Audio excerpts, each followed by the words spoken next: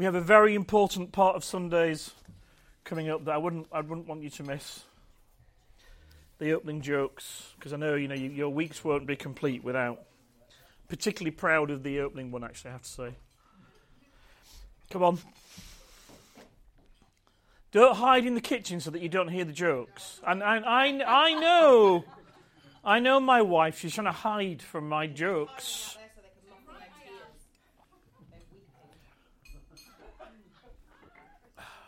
Right, I'm not waiting. I'm going to start. I just, my jokes are too important. A man goes to see the doctor with a piece of lettuce growing out of his ear. He turns to the doctor and says, Doctor, is it serious? The doctor looks at him and says, well, I'm really sorry to tell you, but it is the tip of the iceberg.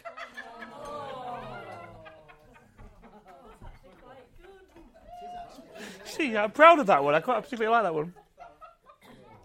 A penguin walks into the shop and he says to the assistant, do you have any grapes? The assistant replies, no.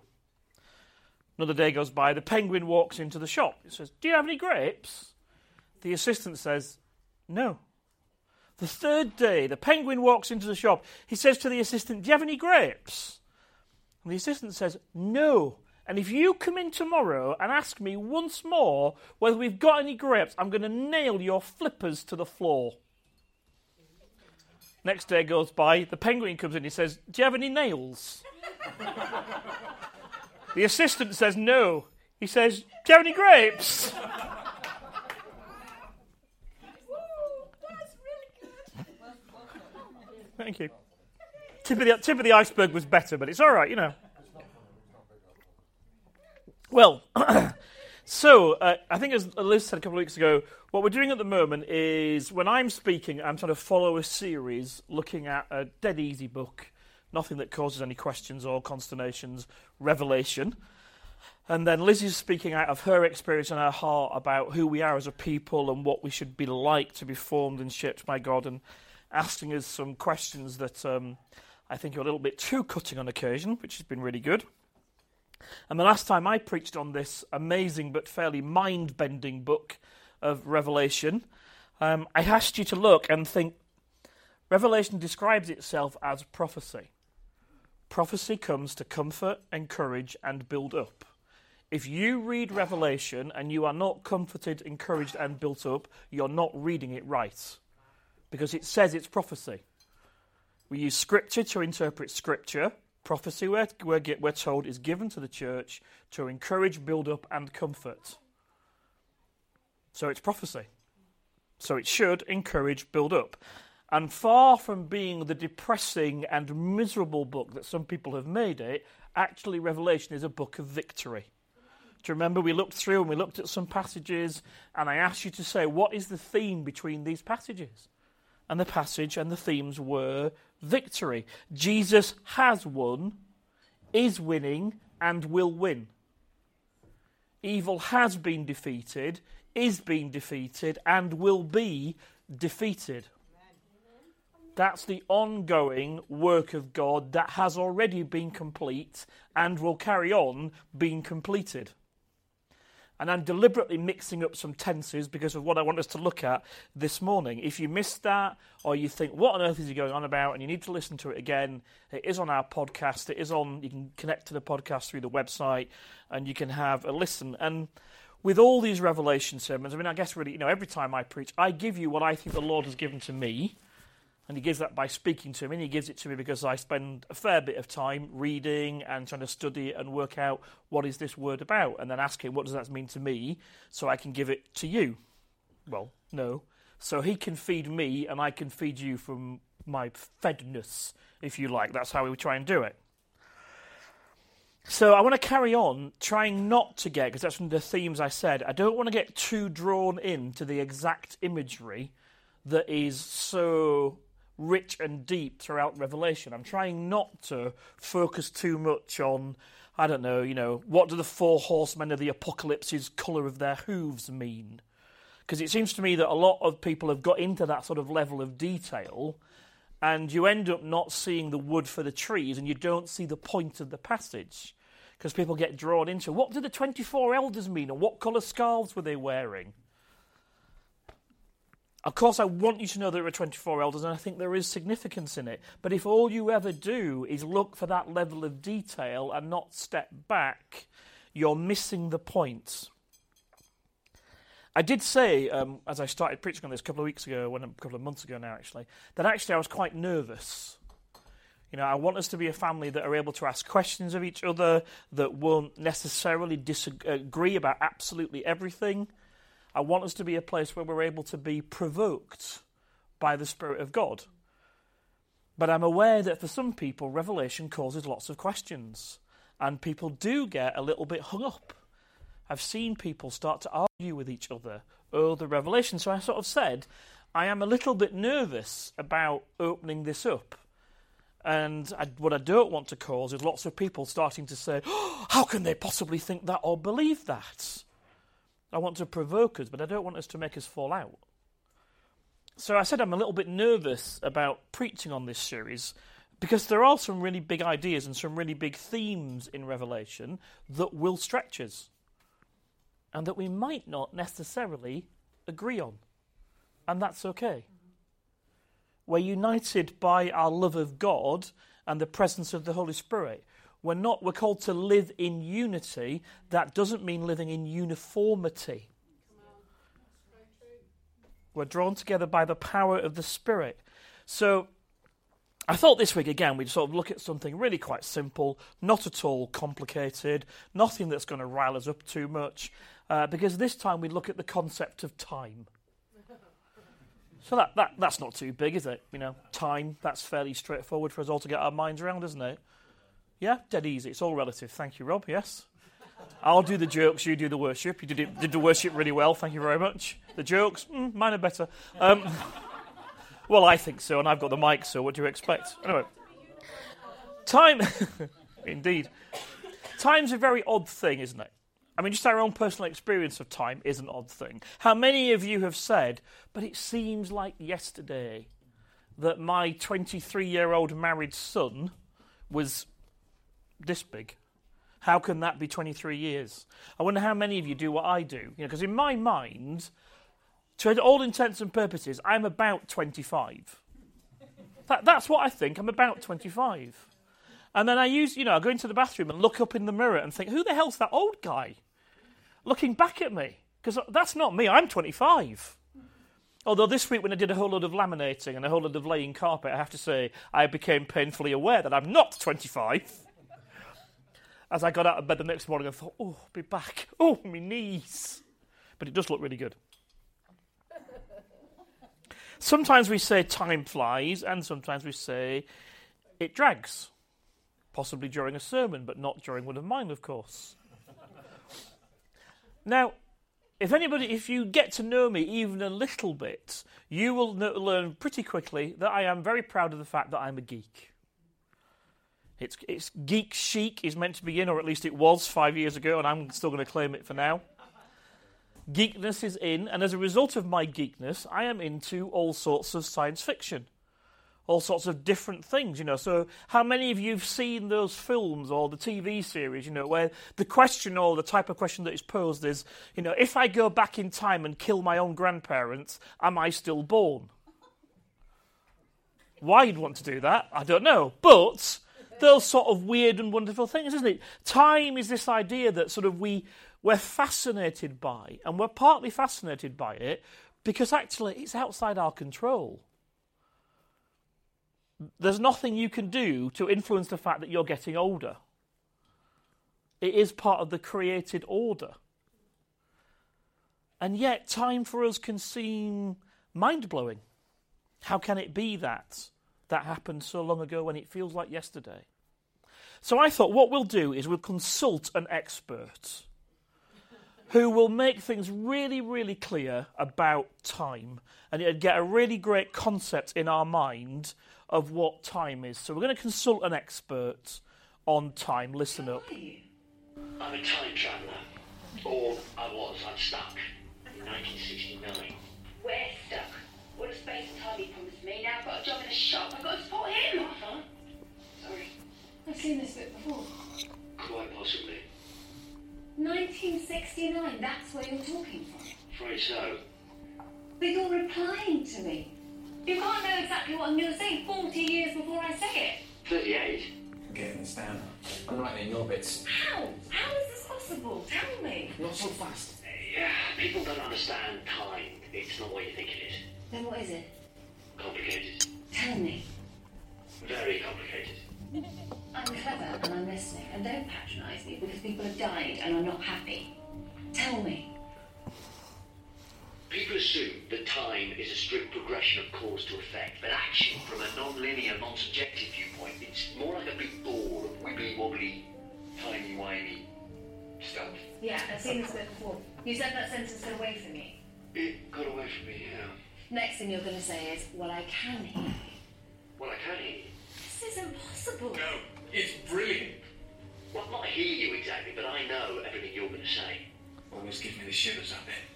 How can you know what I'm going to say? Look to your left. What does he mean by look to your left? I've written tons about that on the point. What's his left? You want to know now? All I can say is, don't blink. Don't close your eyes. And whatever you do, don't blink. Dun, dun, dun! One of my favourite episodes of Doctor Who, which is called Blink.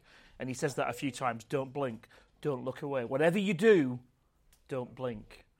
Because whenever you blink, the monsters come nearer. Dun, dun. Anyway, I just thought we'd see that a little bit, because I love that bit. You know, he's a Time Lord, and I'm speaking to you from 1969. And you think of time in this sort of linear, this happens, then this happens, then this happens. But actually, it's a bit more like a timey-wimey, wibbly-wobbly sort of thing. Time is complicated. Especially if we try and think about God and time. Because he is not subject to it or bound to it in the way that we are. So I want you to do, let's look at a little piece of scripture. Genesis 1:14 says this. Then God said, let lights appear in the sky to separate the day from the night. Let them be signs to mark the seasons, days, and years. The sun and the moon, although, listen very carefully, that passage never actually says the sun and the moon. It says the greater light and the lesser light. That's a separate sermon that I could do half an hour on at the very least. But this big light and the little light, the sun and the moon, are created for what? To mark the seasons for us. So that we can say time is passing. But God creates them at a point in eternity that we then live from, but he doesn't. He makes the sun and the moon. They are subject to him. He doesn't need them to mark days and times and seasons. God is involved in creation, but he's not subject to it. Yes? Everybody with me? Good. Okay. Let's do a little bit of trans-dimensional engineering and teaching. Are you ready? I've got a really complicated set of tools to teach you a little bit about trans-dimensional engineering. It involves a piece of paper and some coloured pens. So I'd like you in groups of 2 or 3, and I'm going to give you a complicated task. Are you ready for it? To help you understand trans-dimensional engineering and time. Look at Viv's face. She's like, you're completely off your tree, Stuart. So gather up as a group, sort of 3 or 4 of you together. You're going to need a piece of paper and a pen. I will even give you a nice felt tip pen. Okay, you ready? So, piece of paper and a pen. Last piece of paper, there you go, and a pen.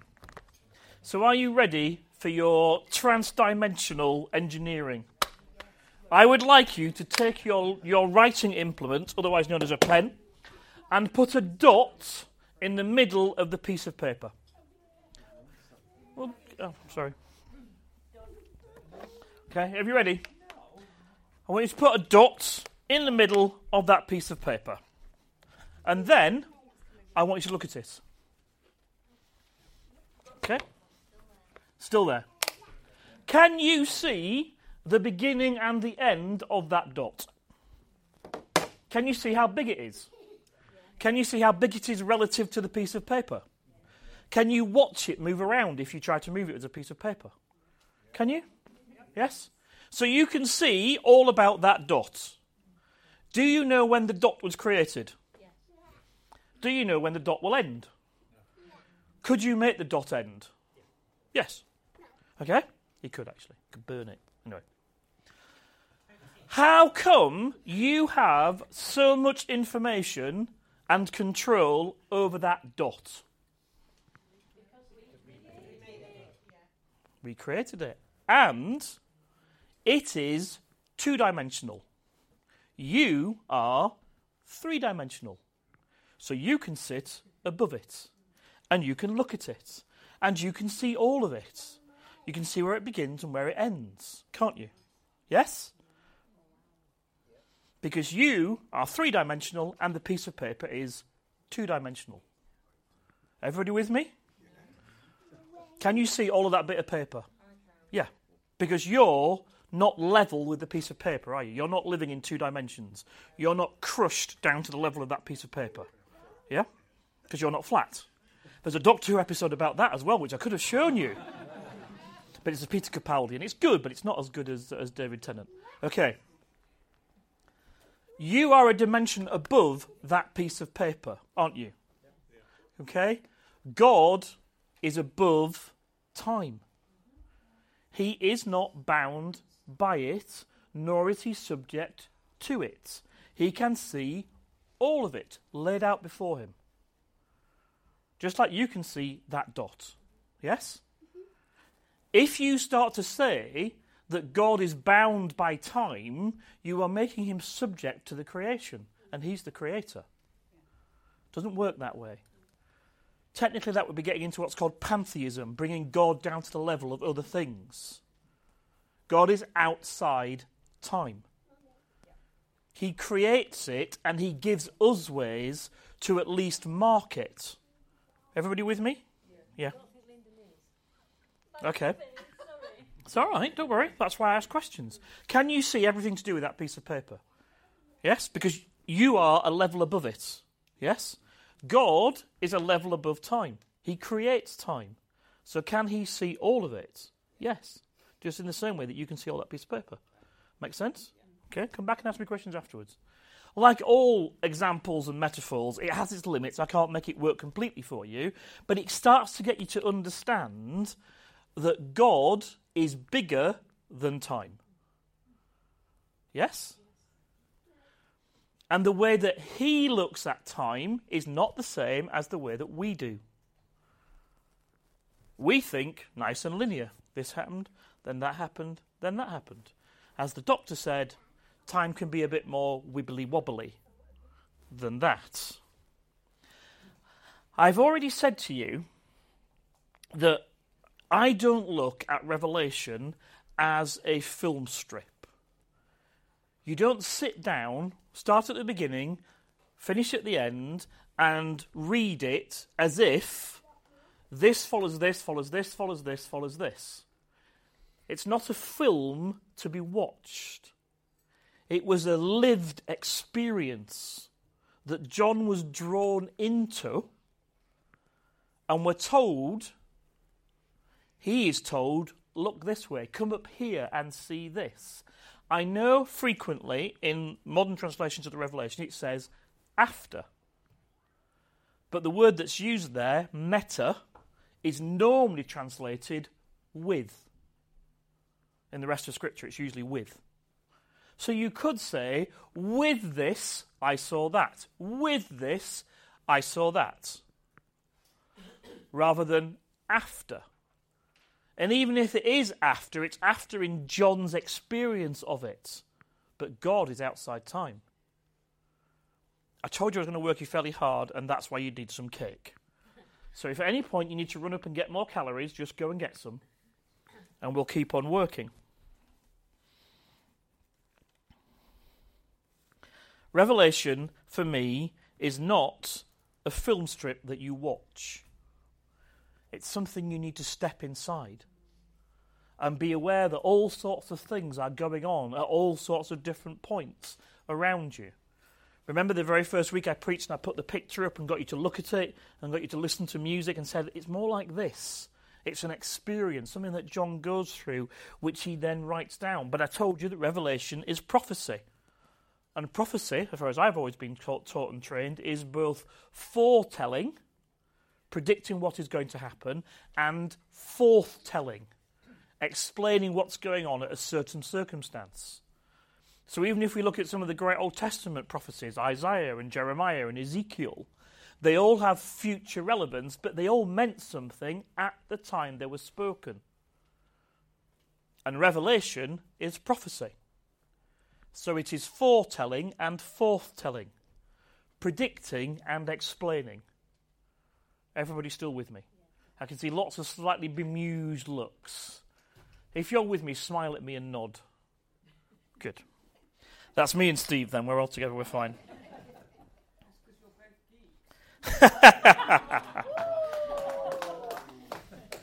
I'm proud of it.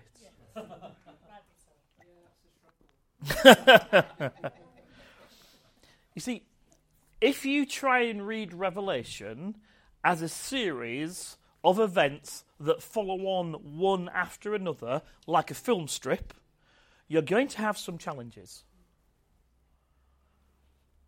Now, I said I don't want to cause too many, ructions between us, so I thought I'd pick a bit of Revelation, which is a fairly controversial book, and we'd pick a non-controversial chapter, chapter 20, which is just about the most controversial chapter in Revelation. If you don't know it, don't worry, we're going to look at it in a little bit. But in summary, it is the chapter that starts to talk about people reigning with Christ for 1,000 years, and then the devil, possibly, being thrown into the lake of fire. Yes? We'll look at it in a bit, but it's a chapter that people often know because it talks about the 1,000-year reign of, well, people often say the saints, but actually it doesn't say that. It says the martyrs. So applying it to everybody is a bit of a challenge because it's for the martyrs. We'll look at it in a minute, as I say. And it finishes with the devil and the beast being thrown into the lake of sulphur. You'll look at it in a minute, but that's a summary of the story, yeah? That's chapter 20. Okay? So let's look at chapter 19, the one before. Revelation 19 verse 20 says this, "And the beast was captured, and with him the false prophet, who did mighty miracles on behalf of the beast, miracles that deceived all who had accepted the mark of the beast and who worshipped his statue. Both the beast and his false prophet were thrown alive into the fiery lake of burning sulphur." Hang on. He's been thrown into the lake of fiery sulphur, and in chapter 20, he's thrown into the lake of fiery sulphur. But the chapter before is chapter 19, and he's been thrown into the lake of fiery. Do you see the challenge? Because if you read it and say chapter 19 happened before chapter 20, how can chapter 20 happen? Because it's already happened. Time is a bit wibbly-wobbly.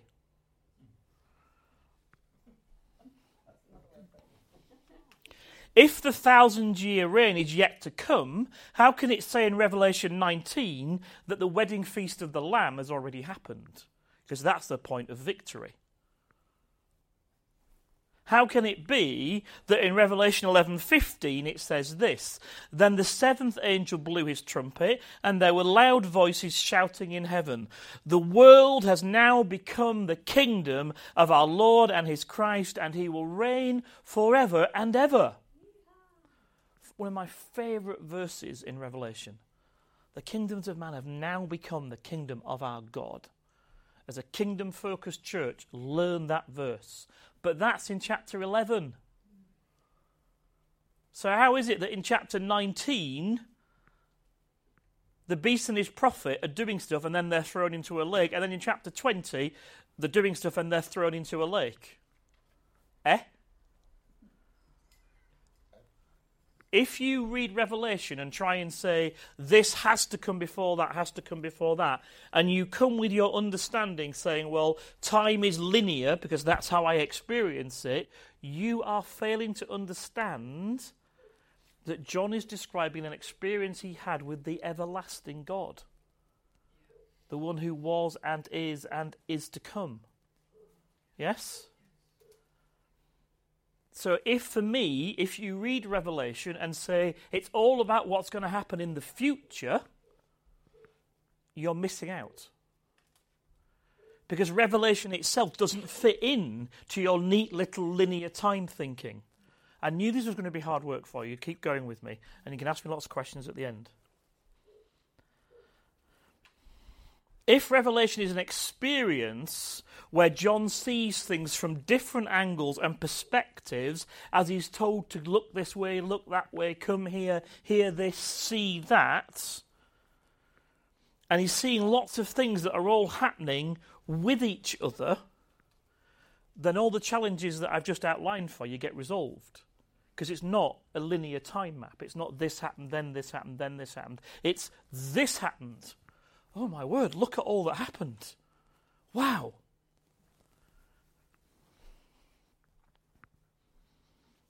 Everybody with me? Okay. Good, now let's get even more controversial then. I'm with you, but I'm not linearly with you. I deserved that. Right. So now, get in groups, and I just want you to read Revelation 21 to 6. 20. Revelation 21 to 6. So you can see a bit of the Bible together. Do it with other people. So don't just read it to yourself. Read it with other people. I'm not going to ask you lots of questions about it. I just want you to have read it. Get a chance to ask if there's a word in it you don't understand. Somebody just describe what happens. There's a little challenge. Come on, tell us, what does it say? Come on. It talks about the past, the present, and the future. Okay, it does. Yeah. Go on, what happens? And the 1,000 years is in the past, the present, and the future. Possibly. Keep going. What else happens? What does the angel do? The angel chucks Satan in a pit and chains him for 1,000 years. Chains him and then throws him. Yeah. Okay. Yeah.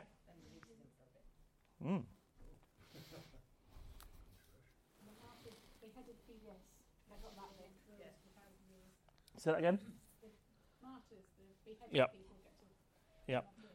Yeah. It does. Yeah. Well, why is it important that they're beheaded? Because if they're beheaded, they haven't got the mark of the beast on their head. They've refused because they've worshipped. That's, again, separate sermon I don't want to get into. Okay. Satan is bound and restricted. Yes? Yeah? He is disarmed. Jesus said something about the evil one being disarmed, didn't he? What did he say? Anybody know? Anybody think? Not you. You always know the answer. I keep saying this every time. Can anybody think of anything that Jesus said about somebody who is strong being bound up? Anybody think? The strong man. Matthew 12:29 to 30 says this: For who is powerful enough to, enter the house of a strong man like Satan and plunder his goods? Only someone even stronger, someone who could tie him up and then plunder his house. Tie him up and bind up come from the same root word in Greek. Jesus says only somebody stronger can bind up the strong man. He's the one who is stronger. That's the point he's making. They're saying, you cast out demons by the devil. And Jesus says, what sort of house can stand if one devil casts out another devil? I cast out devils because I'm stronger. Yes? And then he goes on and says something even more important, 12:28, well, not more important, but really important. But if I am casting out demons by the Spirit of God, then the kingdom of God has arrived upon you.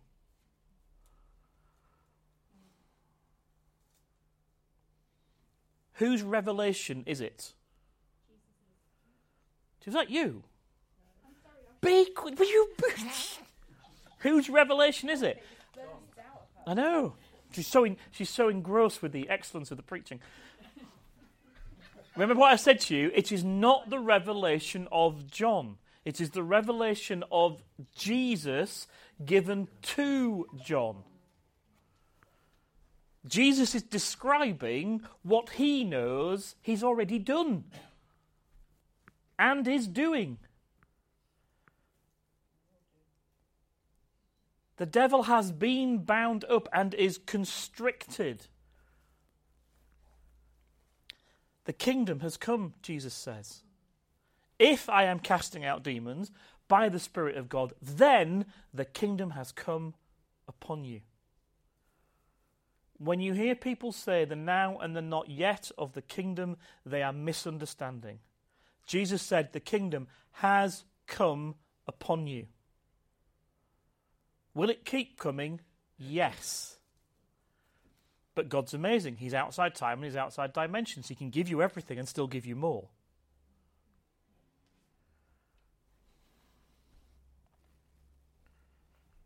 Death has lost its sting because of what Jesus has done.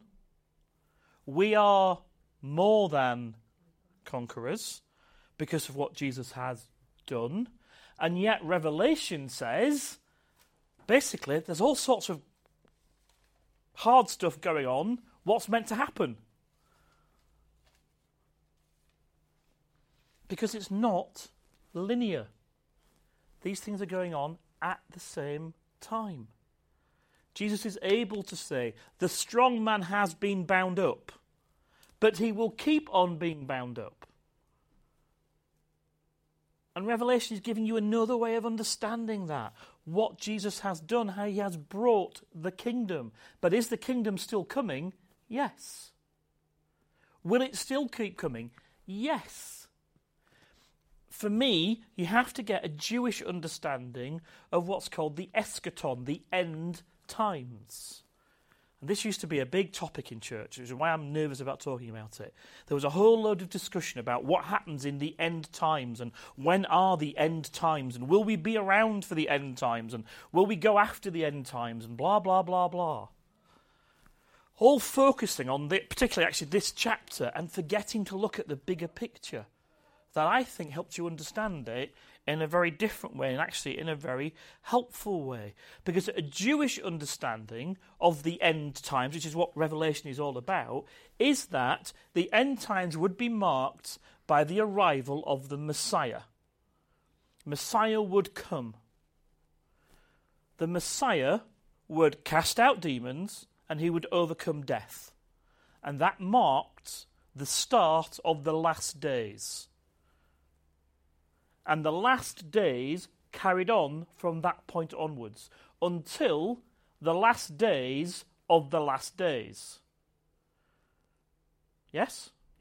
And then the last days of the last days have a last day. Yes? So we've gone from this to this to this. The last days start, in Jewish understanding, when Messiah comes. When death is overcome and when demons are put in their place. Has that happened? Yes. Jesus comes and says, if I cast out demons by the power of the Spirit, then the kingdom of God has come upon you. The last days start when Messiah comes. Do they carry on and then have last days? Yes. And do the last days have a last day? Yes. And the last day is the day of judgment. After which, the kingdom is here in all its power and glory and presence and never goes away again. And that happens here. But that's another sermon. Just as a little taster, if you think you die and go floating up on a cloud playing a harp, you need to read your Bible. Because that is not the picture that's in Scripture. John says, I saw a new heaven and a new earth. the old heaven and the old earth had gone, and I saw a new Jerusalem coming down from heaven to earth. And a voice says, the dwelling place of God will now be with his people. But I don't want to get too much into that. When the Messiah arrived, resurrection was made real and demons were put in their place. The last days have started. We live in the midst of the battle. That the last days that Revelation explains and expands upon. The devil has been defeated by the power of the cross, but the impacts of that victory have to carry on being applied. The last days will have a last day where the battle will get fiercer. Well, what does Revelation 20 say? That he gets released for a short time. Is that now or is it in the future? I don't know. But I know when I read Revelation, actually I can find lots of relevance now. And if I'd read it 800 years ago, I would have found lots of relevance. And if I'd read it 300 years before that, I would have found lots of relevance. And if I read it in 500 years' time, I will still find lots of relevance to my time. Because it's prophecy. And prophecy is forthtelling and foretelling. If you want to look at this bit, and maybe you do, and that's fine, I don't agree with you, but if you want to look at this bit and put it only into the future, then what are you doing now? There's no point, because at some point in the future there will be 1,000-year reign, and you may or may not get to be part of that. But there's nothing you can do about it because it's in the future. If the future is now, and now is in the future, wibbly wobbly, then actually I'm part of that battle. I'm called to take what has been started by the Messiah at the start of the last days and live it out where I am, wherever I am, with whatever I'm doing. And for me, that's the only way I can understand what I'm called to. If I make Revelation a film strip and say this has got to happen and then that's got to happen, I'm left with all sorts of questions. And if I focus on this passage and say, well, that's about sometime in the future, and don't actually see that it's relevant and is already being described and describing what we go through, then what are you here for? When we look at Revelation and say, how does it apply to us? How does it help me understand my world so that I can do what Revelation asks me to do and invites me to do, be a worshipper all the time, then suddenly the world makes more sense. If I shove it all into the future, I'm ignoring what should be power now. Because Jesus has defeated the powers of evil. He is defeating the powers of evil, and he will keep on defeating the powers of evil through you. Yes? I'm as aware that this could be sort of so theoretical that you'd all go away with your brains blown. And I did say when we do some stuff in Revelation, I am going to push you quite hard. But for me, suddenly it comes to life.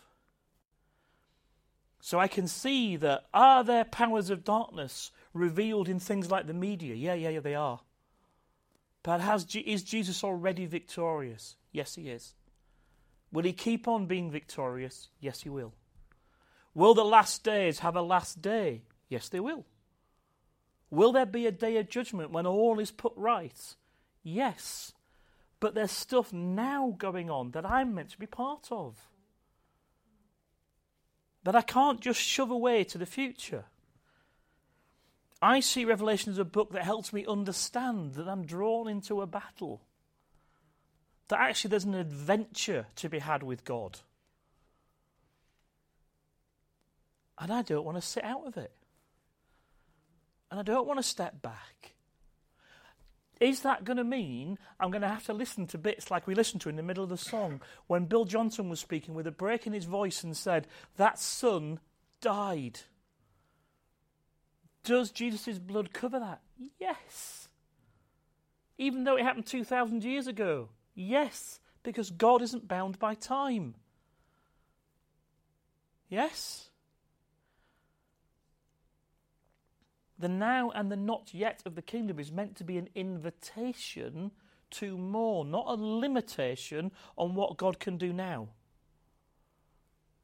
This is meant to make us look and say, this explains what I see, but it also gives me hope for the future, because it's foretelling and forthtelling, because it's prophecy. But if you spend all your time working out which horn is on which beast relative to which shoe of which horse, you never get this. Step back. God is outside time. He's trying to get us to understand something, or at least get a handle on something, that is to do with eternity. And that's always going to be hard work. But actually, it's good news. The devil has been defeated. He is being defeated, and he will be completely defeated. The last days, for me, are now, and have been ever since Jesus arrived, and will keep on happening until Jesus returns. That's what Revelation describes. But I can't shove it all into the future. Now, you may be greatly disturbed by what I've preached this morning. It may be completely different from what you've been taught before. Here's a mind-blowing idea. They might both be right. And they might both be a bit wrong. Because we're trying to use human words to describe things to do with the mystery of God. And we can't get it all right. But I do think we can be inspired to make you think. And let you have a bigger, richer, deeper view of God, so that you can do what is definitely the overriding theme for me of Revelation, that I want to come back to again, worship. You're meant to be drawn into an encounter with the living one, the God who was and is to come. And that should always result in worship. So if you violently disagree with me and you want to have a talk about pre-post and amillennialism, which is what I've just described, but I tried not to use any of those words because they get too contentious, I'm very happy to do that. But I might not agree with you. And you might not agree with me. And that's all right. As long as we are both serving and following and worshipping Him. So, I'm aware that I hopefully have poked the bear a little bit and stirred up some questions and made you think. If you want to talk to me about that or ask me questions or say, what if, I will try and do that with you. But I won't get drawn into what colour was this on that. That's not what I want to do in Revelation. I do want to stir us to think and encounter so that we worship. So, Lord, our simple prayer is that we would be lost in wonder at the vastness and greatness of you. That you are bigger and better and more wonderful than we can think, dream, or imagine.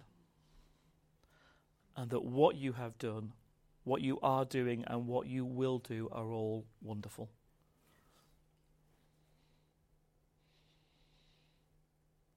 So, Lord, encounter us again, and may we be lost in wonder at you.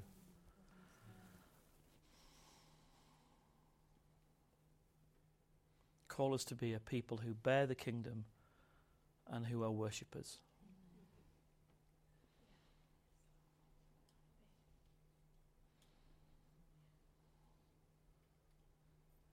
In Jesus' name, amen. Amen.